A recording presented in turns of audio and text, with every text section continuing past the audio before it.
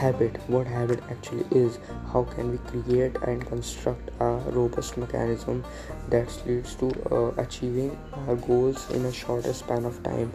What are the rules for habit, how can we apply it in life, how to build a best habit or a good habit that makes us highly functionable human being, and that can lead us to achieving goals, and that can lead us to a better life in a way that every person ever dreamt of. So I'm gonna talk about habit, and let's get started with a short note that habit is basically